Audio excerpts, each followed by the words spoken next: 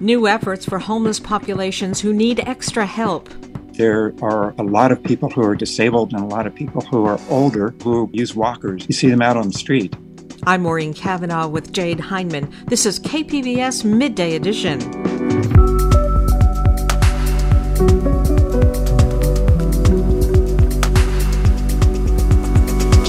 Support for the emotional and mental toll of high-risk pregnancy. We have approximately about 15% to 20% of women struggling with postpartum depression. Now, on top of it, having women going through complicated pregnancies increases the risk for depression and anxiety.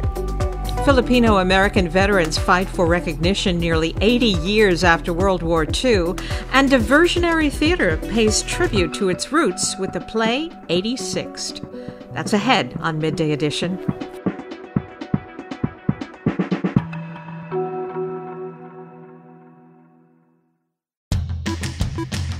Hi, I'm Beth Accomando, KPBS arts reporter and host of the Cinema Junkie podcast. I'm also a geeky gourmet who likes to bake food themed to the movies I watch, like chocolate blood to savor with Dracula, or an extra chewy Wookiee cookie to enjoy with Star Wars.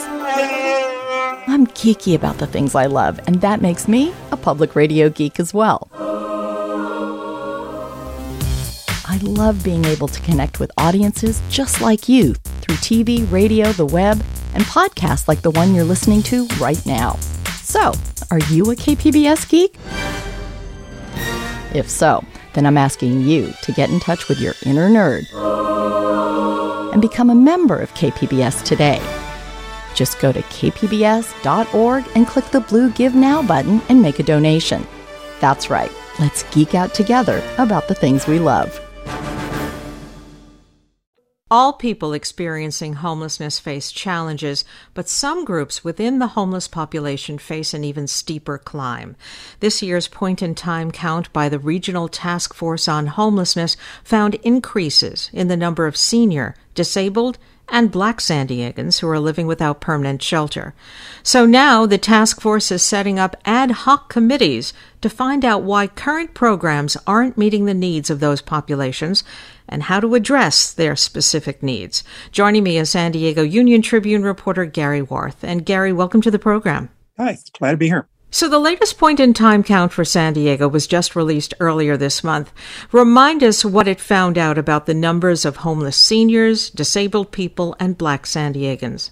There's like 1,000 seniors who are 55 and up, if that's considered a senior. And for Black people, it's like 25% of the people who are homeless are Black. And what's alarming about that is that the overall population of Black people in San Diego County is 5 or 6%. So they're overrepresented in the overall general homeless population. And this ad hoc committee is looking at why they are. And the number of people who are older, like about 1,000 people out of like 8,000 people are older than 55. And that number's been, I think, around the same for a while. We've noticed for a while that there are a lot of people who are disabled and a lot of people who are older, people who use walkers and wheelchairs. You see them out on the street. So the Regional Task Force on Homelessness has now set up 3 ad hoc committees to address these groups. And the idea comes from the successful effort to decrease homelessness among veterans. Can you tell us about that? Since 2010, there's been 914,000 vets who have either been put in permanent supportive housing or rapid rehousing, or they've been prevented from becoming homeless. And the 2020 count found there's now 37,000 homeless vets. So there's still a lot of homeless vets. But I understand that in that time, the population decreased by like 50%. There was federal funding, state funding, there was local efforts, there was an increase in supportive services for veterans' families. So I think it was just a concerted effort. And just the idea, we're uncomfortable thinking that our veterans are homeless out there. And there was also a disproportionate amount of veterans who were homeless compared to the general population. So they've been successful with that. And they're looking at taking the same strategy, just looking at subpopulations here locally. And maybe we can do something to change those numbers. What are committee members already saying about why it's harder for Black people experiencing homelessness to get help? They're not saying a lot, frankly, because they haven't made their recommendations yet. But I did talk to them. They referred to, a history of systemic racism. There's generational poverty. So a lot of things combined for the population. And I know from talking with a couple of the people that sometimes it's just really hard to navigate the system. So if you already have some disadvantages in your life and you're kind of thrown into homelessness and there's not a lot of effort taking people and walking them through the system, there can be some confusion. Like a gentleman I talked to, Herman Lewis, he said, he became homeless and he wasn't sure where to look and who to help. So that didn't help. So there's all kinds of reasons why that number may be high. But yeah, in his case, and other people I talked to said there's racism involved. It's harder to get housing. Then, there's just some disadvantages just going into it for them that maybe when they come out with their recommendations, they'll have some ideas about how to address those. And you spoke with several older and disabled people who are living unsheltered. What did they tell you about how difficult it is? I meet older people who are on the street and disabled all the time. And some of them don't want to go into shelters because they are hesitant to be in that population. The woman who I mentioned in the story, she's in a wheelchair. She's older. As bad as it is on the street for her, she thinks that it would be even worse in a shelter, though, that she gets agitated with people around her. I saw that happen, but she thinks it would be even worse if she was in a shelter with a whole lot of people around her, and she just doesn't think that she could take it. So one is that ad hoc committee is looking at is they've talked about this for a while, but maybe have a shelter just for older people. And there's lots of things maybe they should do for the shelters that exist that already have older people in them. There's some better accommodations that they can make and better, hands-on services that they could provide for them. So how is the effort going to find supportive housing for these vulnerable groups? Well, supportive housing does exist. There is supportive housing, and there's a project I know of in Oceanside that is going to be specifically for older seniors that have mental issues, that hasn't broken ground yet. But there are efforts to provide more housing for people. The St. Teresa of Calcutta just opened up and added 407 units for homeless people. Father Joe's did that. Many of the units are ADA compliant. A woman who runs that hotel program for homeless people, I talked to her and she said, there's just not enough. They should have more ADA units because there's just a lot of people who are in need, who are older and they're homeless and they have disabilities, though. So do need more housing just overall, as everyone knows, and probably need more housing that will accommodate these seniors and accommodate people who have disabilities as well. Now, in this year's point in time count, there was also a dramatic increase in the number of families who are homeless. What's being done to address their situation?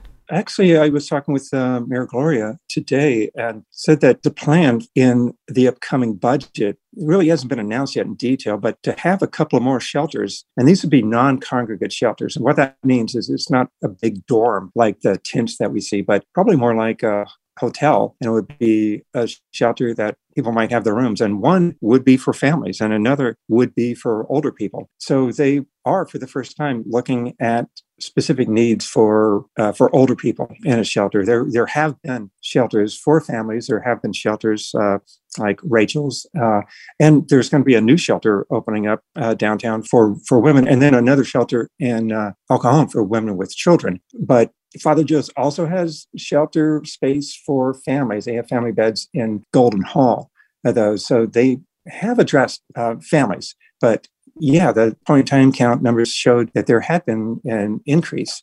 So they're looking at creating more beds just for families. And as I said, for the first time, creating some beds specifically for people who are older. I've been speaking with San Diego Union Tribune reporter Gary Warth. Gary, thank you so much. Thanks for having me. Anytime.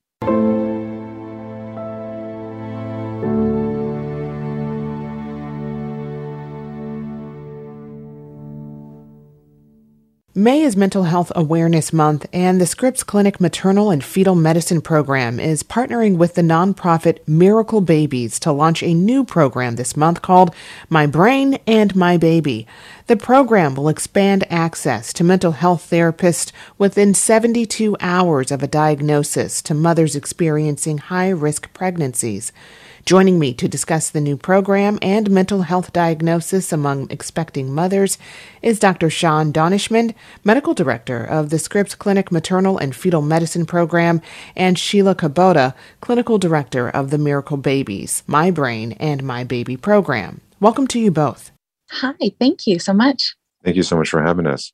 Dr. Donishmond, tell us about the new My Brain and My Baby program launching this month and why you felt a program like this is so important to offer to moms right now. As you know, complicated pregnancies are on the rise across the United States. They've increased by approximately 16% from 2014 to 2018, according to a national study. And so with this, unfortunately, comes a lot of stress and anxiety. And as you can imagine, we have approximately about 15% to 20% of women struggling with postpartum depression. Now, on top of it, having women going through complicated pregnancies increases the risk for depression and anxiety. And so therefore, it's imperative for us as healthcare providers to be able to provide this type of care to our patients who are struggling with this. And Dr. Donishmond, how was the 72-hour time frame determined to get moms connected with mental health professionals? One of the biggest fundamental issues we need to solve is we've gotten very good at screening patients, but patients are waiting for a long period of time to seek care, to get help. And so we came up with 72 hours just because of logistic issues as far as, staffing. And also we wanted to come up with a time frame that's reasonable and acceptable for a patient who screens positive for depression or anxiety to be able to see someone within a timely fashion. So it's really, to be honest with you, we pulled this together and we're going to trial it. What are some factors that can cause a mother to experience depression and anxiety during a pregnancy or postpartum? Women are coming into pregnancies more stressed. And, especially during the COVID pandemic, and this has really affected many of our women. And since pregnancy complications are on the rise, many of these women are already coming in with complications in their pregnancies that increases the risk for depression and anxiety. And many of these patients are really left on their own between their appointments. So a wonderful woman comes to the office and is now diagnosed with a baby with a heart defect. A lot of times after the appointment, they have a lot of questions. So they go on the internet, they talk to friends, they message, for example, the physician through EMR. But a lot of times, again, they're very much left alone. And so if there's any underlying genetic predispositions for depression, for anxiety, that can certainly increase the risk. Many times we don't understand why patients may end up having, depression and anxiety, especially in the postpartum period. But these women are at a significant higher risk for feeling sad, and they need someone to be able to talk to. They need to be able to speak to a professional. They need to know that they're being cared for, that they're being listened to. And so how is a diagnosis made? Are all mothers being screened for mental health symptoms while they're in the hospital? All women should be screened in the antepartum period. So typically it's between 24 to 28 weeks and in the postpartum period. So within the first 2 weeks of their delivery. So typically we see patients in 2 weeks and then again in 6 weeks for the postpartum visit to do a mood check. And everyone should receive a screening tool. And if they screen a certain score, then they're obviously at an increased risk. The problem lies, Jade, where once they screen high, we don't know where to send them. And, there's health plans, there are, restrictions. So patients have to go through authorizations. So there's a delay in getting patients to be seen. And that's, again, one of the areas that we want to fill in that gap, make sure the patient, as soon as she has a positive screening test or verbalizes that she's not well, that she's able to connect with a professional. Sheila, what are some of the services and treatments that will be offered to moms who become part of the My Brain and My Baby program? Well, first, we are going to contact them immediately and warmly. Anybody that works in our program is somebody that has background history in working with either high-risk pregnancies, moms that have babies in the neonatal intensive care unit, because typically that goes hand in hand with a high-risk pregnancy, and maternal mental health conditions training in general. So we know how difficult it is to even reach out and seek help. So we're going to warmly wrap around them from the beginning, let them know that it's not their fault, they're not alone. And then we will begin individual therapy sessions over telemedicine health with them, and then also group sessions over telemedicine. So there are no barriers to access or daycare. And we will be linking them to a long-term care provider in the community. So that way we're going to do the initial crisis intervention, stabilize them, and kind of really introduce them to the aspect of therapy and how it can be helpful.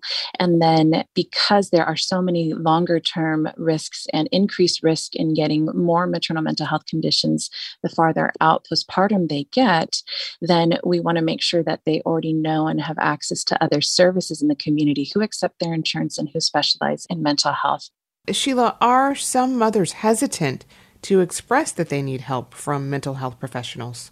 Absolutely. There is a big misunderstanding often when somebody expresses that they maybe have thoughts that they're struggling with, particularly if you're concerned about your ability to bond and attach with your baby. If you weren't attached to the pregnancy, there are times with OCD, obsessive compulsive disorder, where you have disturbing thoughts at times and it scares you and you think, is somebody going to take my child away? Will they call Child Protective Services? Will they say that I can't be with my baby? And that's where a mental health professional who specializes in maternal mental health can make that distinction, and they can really suss out whether or not this is indeed a serious concern for psychosis, which is real but very rare, versus more common anxiety, OCD, or depression. And that is where so many of the moms, they just feel like nobody talks about these things. Am I the only one? And they get scared and then they don't ask for help. Has there been a shortage in mental health providers for expecting mothers recently? Oh my goodness, yes. I think all across the board, especially during the pandemic and these times of people really exploring what the profession is that they're in, and a lot of burnout, right? A lot of healthcare providers, mental health providers have been experiencing a lot of burnout. And so there is a lack of mental health professionals, particularly maternal mental health, and those who understand the chronic medical illnesses going hand in hand with high-risk pregnancies or a NICU admission. And then those that do specialize and are wonderful in our community through Postpartum Health Alliance or Postpartum Support International, people that are connected there, they're so full and it's limited. They don't accept all different types of insurance. And particularly, there's a real deficit in those who accept Medi-Cal or free services. And Sheila, when will the new program be launching, and where can people go to find more information about it? The new program will be launching in the next couple of weeks, and we're very excited to get the word out. And people can look at our website, www.miraclebabies.org, or they can also find us at Instagram at My Brain and My Baby. And we're doing a lot of maternal mental health advocacy there, just at least to get the word out to people that this is something real and they're not alone. I've been speaking with Dr. Shawn Donishmand, Medical Director of the Scripps Clinic Maternal and Fetal Medicine Program, and Sheila Kubota, Clinical Director of the Miracle Babies My Brain and My Baby Program. Thanks to you both. Thank you. Thank you for having us.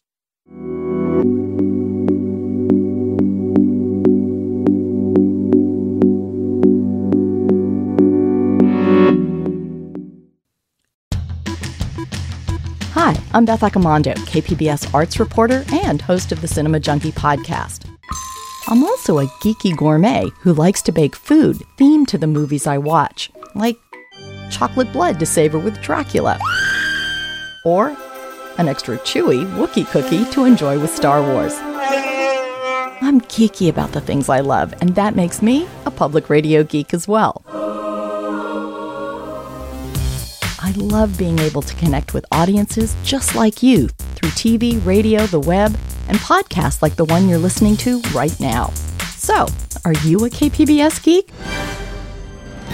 If so, then I'm asking you to get in touch with your inner nerd and become a member of KPBS today. Just go to kpbs.org and click the blue Give Now button and make a donation. That's right, let's geek out together about the things we love. You're listening to KPBS Midday Edition. I'm Jade Hindman with Maureen Cavanaugh. Starting in June, 6 million Californians will face new water restrictions. For many people, that will mean watering their yards twice or even just once a week per regulations. Some residents are ready, others not so much. For the California Report, KCRW reporter Kaylee Wells has this tale of 2 yards. Michael Austin's dark green manicured oasis in the middle of the San Gabriel Valley has azaleas, dahlias, lush green lawn, and a dogwood tree in the back. So it's a very unique and fresh mix for Southern California. Very green and very wet. I am unapologetically a water user in this yard. He runs his 3 zones of sprinklers about 10 minutes every day in the summer. Well, I ran those numbers through a water calculator that the Metropolitan Water District recommends. Looks like his family is using about 50% more water per person than the average, and most of it is going toward the yard. Which means this new outdoor water restriction that'll likely cut his outdoor water use back to once per week is going to be pretty rough on his landscape. Well, that is, if he follows the rules. I grew up saying that you can judge a man by his lawn, so the lawn ain't going. I'm going to go before the lawn is. They're going to take me away, and this is going to be an empty property before the lawn goes. So he'll keep running his sprinklers every day, and he'll pay the fines if they come. Besides, he says, what are they going to do? If I sit here and I'm running my sprinklers, is someone going to come over and cuff me and take me away? Okay, good point. Probably not.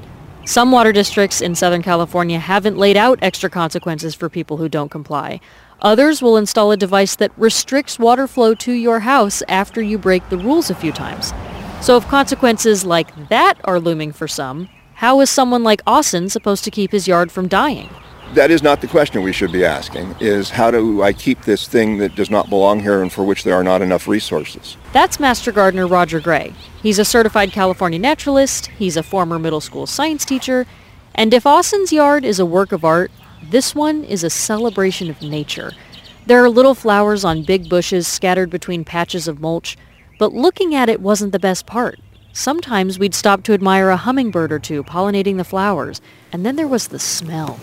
Smells like mountains, doesn't it? Mm-hmm. The fragrant pitcher sage is its common name. Everything in here is native to either California or at least somewhere nearby, so they're tolerant of drought. Like Austin, Gray put this landscape in about 2 years ago. Unlike Austin, he's watered these plants 6 times. Total. In 2 years. And you're standing in here, and some of these plants are taller than you are. Yeah. Yeah, and we've had a drought. That's one way to solve excessive outdoor water use, but it's not something Austin will go for. They don't look like what I like and what I go for, so it's a matter of taste, I guess. So what happens if Austin cuts back his water? Well, Gray says the good news is it probably won't be as bad as you'd think. Most people overwater all their plants all the time. Forget about the drought. Water less frequently and more deeply. That's better for the plants. A little sprinkle every day is terrible. Because a lot of the sprinkler mist evaporates anyway, and after a few minutes the water is coming too fast, so it runs off the top of the soil and into the street without soaking deep enough to reach all the roots.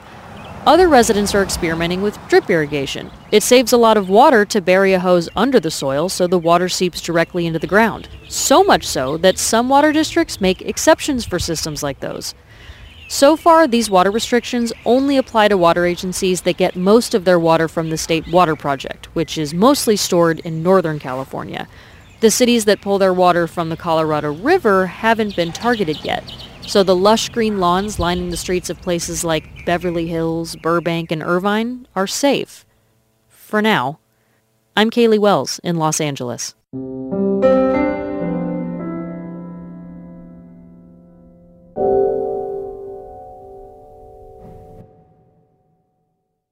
As the median home price in San Diego keeps rising, lots of people are being priced out of the market, and that even includes investors.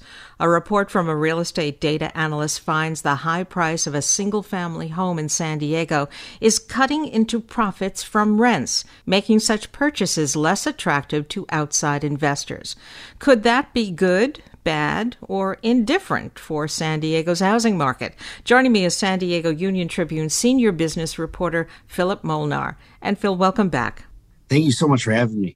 Now, remind us what the current average price is for a single-family home in San Diego. The median for a resale single-family house is now $950,000.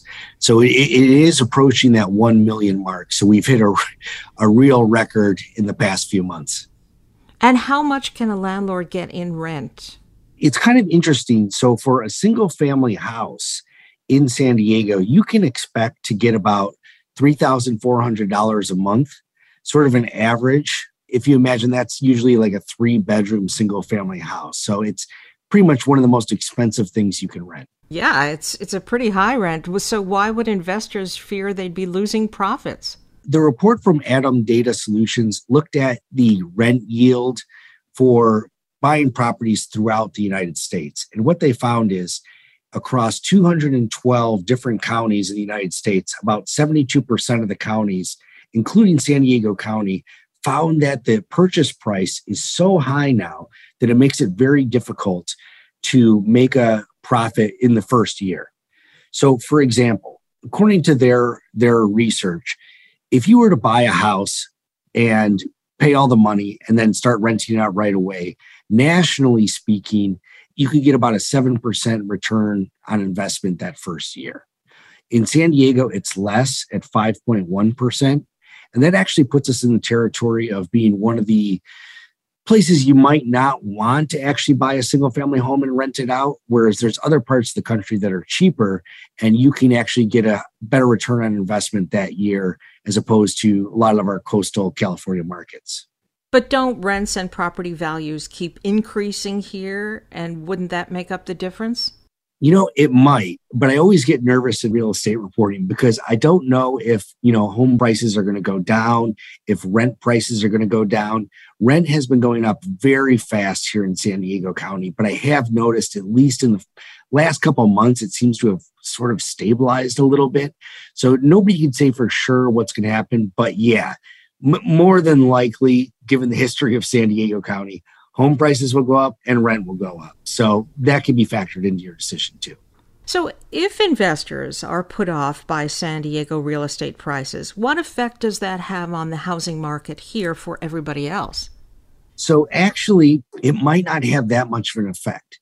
So institutional investors in San Diego County made up 3% of home sales in San Diego County in the first quarter of this year.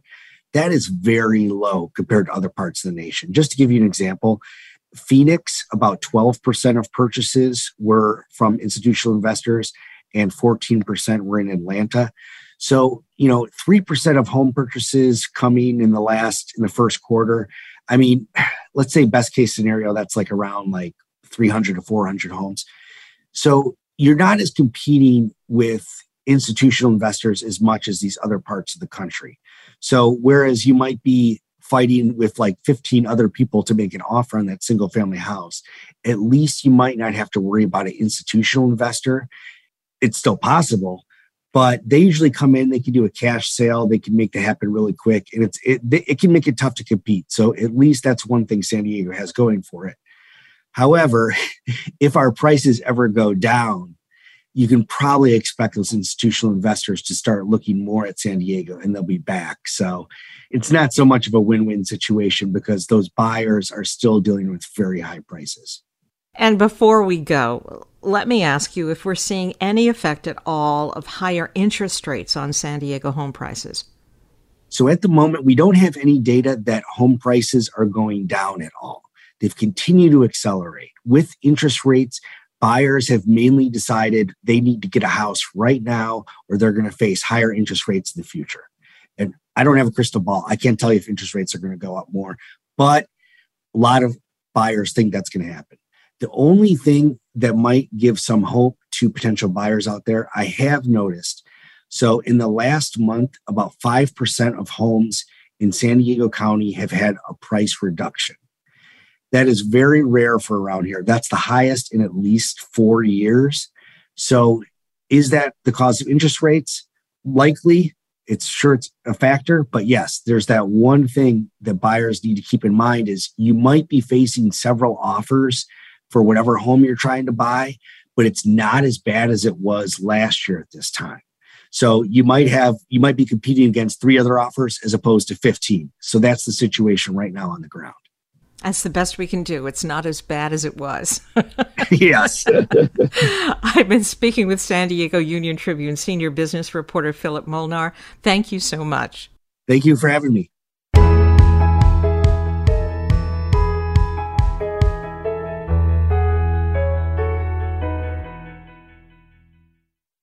A Long Walk, directed by T.S. Botkin, was recently featured at the GI Film Festival. The documentary highlights Filipino-American veterans during World War II and how the U.S. erased their service and denied their benefits. Now the fight for recognition and justice continues. Joe Garbanzos has been at the front line of that fight. He is a regional deputy director with the Filipino Veterans Recognition and Education Project and also California state president of AARP. Joe, welcome. Thank you, and thank you for giving us the time to share the story. This documentary, A Long March, really tells the history of Filipino-American veterans during World War II, but it's a history that's been erased. Talk a bit about that. It's a marginalized story, and there are many factors that I think contributed to why this story has not been told, right? Some people would say, it's a racial issue. The other is financial, perhaps, because the story tells about a promised compensation and benefits to a group of veterans. And that promise was not honored when the Rescission Act of 1946, which is the law that prevented recognition and compensation of these veterans, was legislated and became a law. The focus was financial. America did not want to spend, when I say America, the elected officials at that time, the Congress did not see value and a need to allocate more dollars to compensate veterans who come from the Philippines. So I think it's a combination of reasons that prevented the story to be told. And tell me about the service of Filipino-American veterans during World War II. These veterans served during World War II, 1941-46, in the Philippine theater of war. They served with Americans under the leadership of General Douglas MacArthur, fighting the Japanese at that time. And most of them were captured and escaped and fought as a regular army during the war, and was part of the group of veterans who successfully took over the occupation of the Philippines from the Japanese. So it is a heroic story. What were Filipino-American veterans promised in exchange for their service during World War II, and why did America break that promise? The promise, similar to other groups, was to allow these veterans to apply for citizenship, right? They were entitled to veterans' compensation. They are entitled to veterans' healthcare benefits and all the benefits that go with serving during the war. These benefits are not entitlements. They are benefits given in due recognition of services and sacrifice rendered, right? So it's not only Filipino and American veterans who were affected by this. Other groups had similar kind of experiences, but fast forwarded to now, the Rescission Act that prevented, groups like Chinese and Japanese not to be recognized and not to be compensated. All of these legislations were repealed. So there's a history here. It's not only Filipinos and Filipino Americans who served that were excluded. There were other groups that were excluded. But these groups have gotten their benefits in lieu of the Rescission Act for their group being vacated. How much progress has been made in fulfilling the promise made to Filipino American veterans? It is a long fight. The Rescission Act is still in the books, so it's a law. And most of the veterans are in their 90s or older. I suspect that maybe a high percentage, 90% plus, are no longer around. So my own opinion, based on my conversations with living veterans, and there are only a few of them, their families and next of kin, it is important for them to get recognized. That's why you have the U.S. Congressional Gold Medal, which is part of the Long March documentary. So they appreciated the recognition by the U.S. Congress with the U.S. Congressional Gold Medal. But they want respect. They want to be recognized as having served. And so the rescission of 1946, when repealed, will right the wrong that was done. While this documentary puts this history on record to raise awareness, your organization, the Filipino Veterans Recognition and Education Project, serves that mission too. Tell me a bit about what it is you all are doing. The Filipino Veterans Recognition Education Project is also working with the Smithsonian Museum in Washington, D.C. to display the U.S. Congressional Gold Medal, the original one, and continue to tell the story about these veterans as part of the Smithsonian exhibit. And to continue to tell the story, that's why the documentary that Tammy and others put together is part of what the Filipino Veterans Recognition Education Project is trying to do. So the story will not be forgotten, that it be shared, and we're hoping that it become part of the curriculum in the middle school, especially in communities where there is a significant Filipino American community. So that is underway, that is ongoing. And the film, I think, advances the effort in making this story more mainstream. And it's a compelling story. It holds no punches in terms of the honesty of the story. So I think this adds to the storytelling that will help the cause of the veterans and their families. I've been speaking with Joe Garbanzos, Regional Deputy Director with the Filipino Veterans Recognition and Education Project, and also California State President of AARP. Joe, thanks so much for joining us. You bet. The film A Long March is available to watch on demand until May 30th. For more information, visit kpbs.org.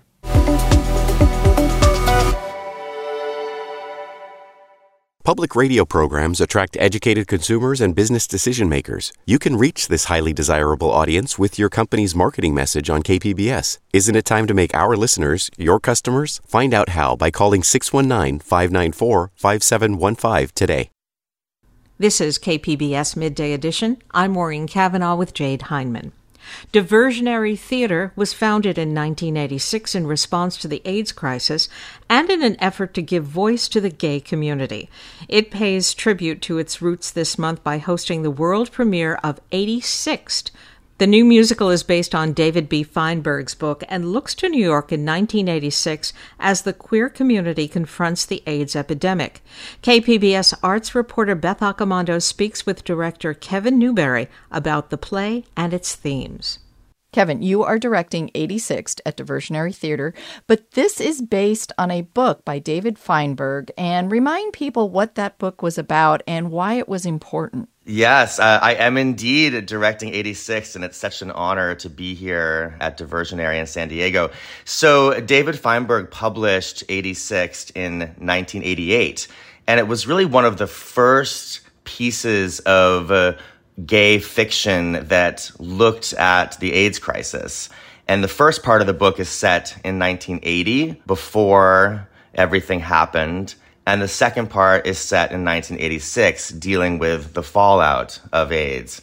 And what's so exciting about the book is that it's an intimate portrait of one man's journey through the landscape of New York in the 80s.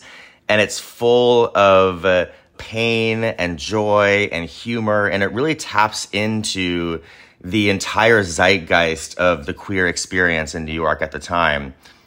Now, this has been adapted into a musical, and it's having its world premiere at Diversionary Theater. So what has that process been like? This has been one of the most inspiring and fulfilling experiences of my entire career.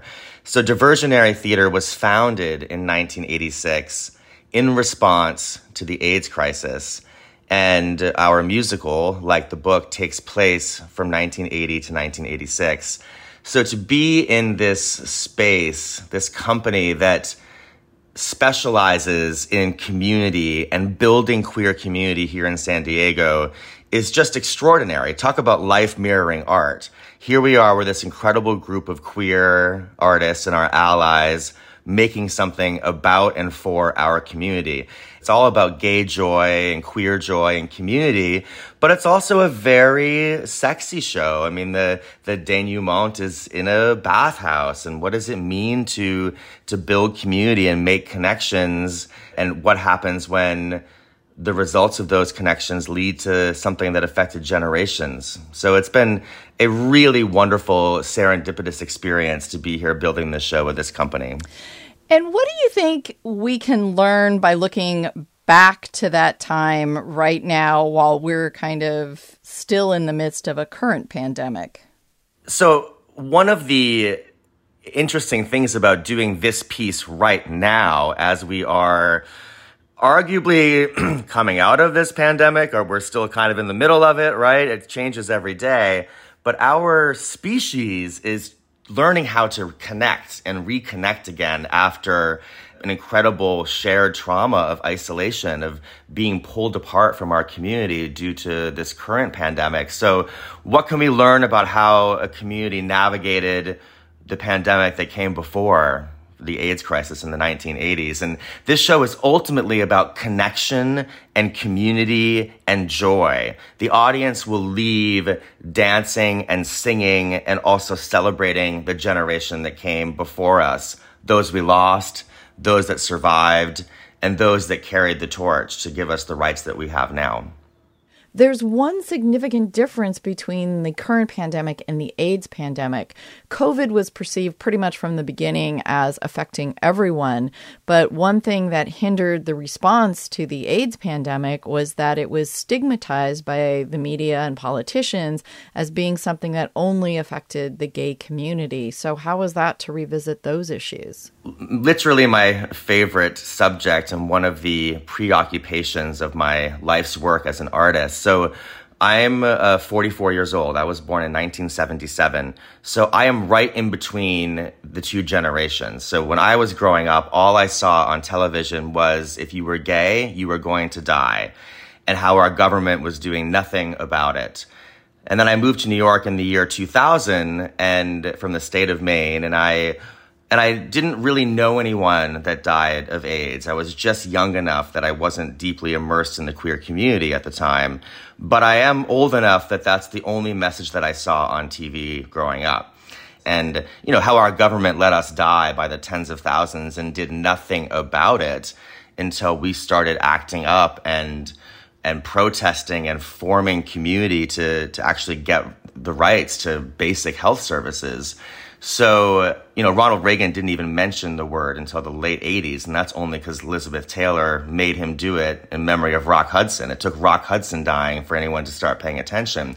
So I consider it my duty as an artist and a director to serve as a bridge between those two generations, between all generations. And that's what Diversionary does so beautifully. They work with queer youth and queer elders and everybody in between to share their stories, to learn about our history. And it's so important to learn about the shoulders that we stand on to get where we are today, to have gotten to where we are today. So it's a very deep dive into our shared queer history, all set to music. It feels like a new idea, actually.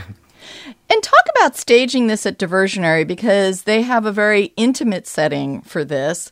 And doing a musical on that space you must connect with the audience quite well. You really do. The intimacy of Diversionary is so perfect for 86th. And Sam's music is so every song is a bop, as the kids would say, right? You want to dance to each one, even the emotional things. Jeremy's book is so funny and incisive, and one moment you're crying, the next minute you're laughing, and it turns on a dime. And to be in the space, up close and personal, watching them tell this story is so thrilling. And what I love about working in a space like Diversionary is that you get down to the essentials. What do you really need to tell the story? And what you really need is a first-rate cast, a disco ball, an incredible light system, and a band that is actually on stage making music that pours through the audience. Like, you literally feel the vibrations of every note, and it feels like you're on stage with them. And I say to everybody, make sure that you bring tissues, because even though there's a lot of joy and laughter, you're going to leave dancing. But there's a few places where you're probably going to tear up a little bit. And especially since audiences are still wearing masks, I want to make sure that you can wipe those tears away effectively. So it's a really, really thrilling to be this close to this caliber of acting and storytelling. I feel so lucky to be in the room every day. And what do you feel has been the most satisfying or rewarding part of doing this?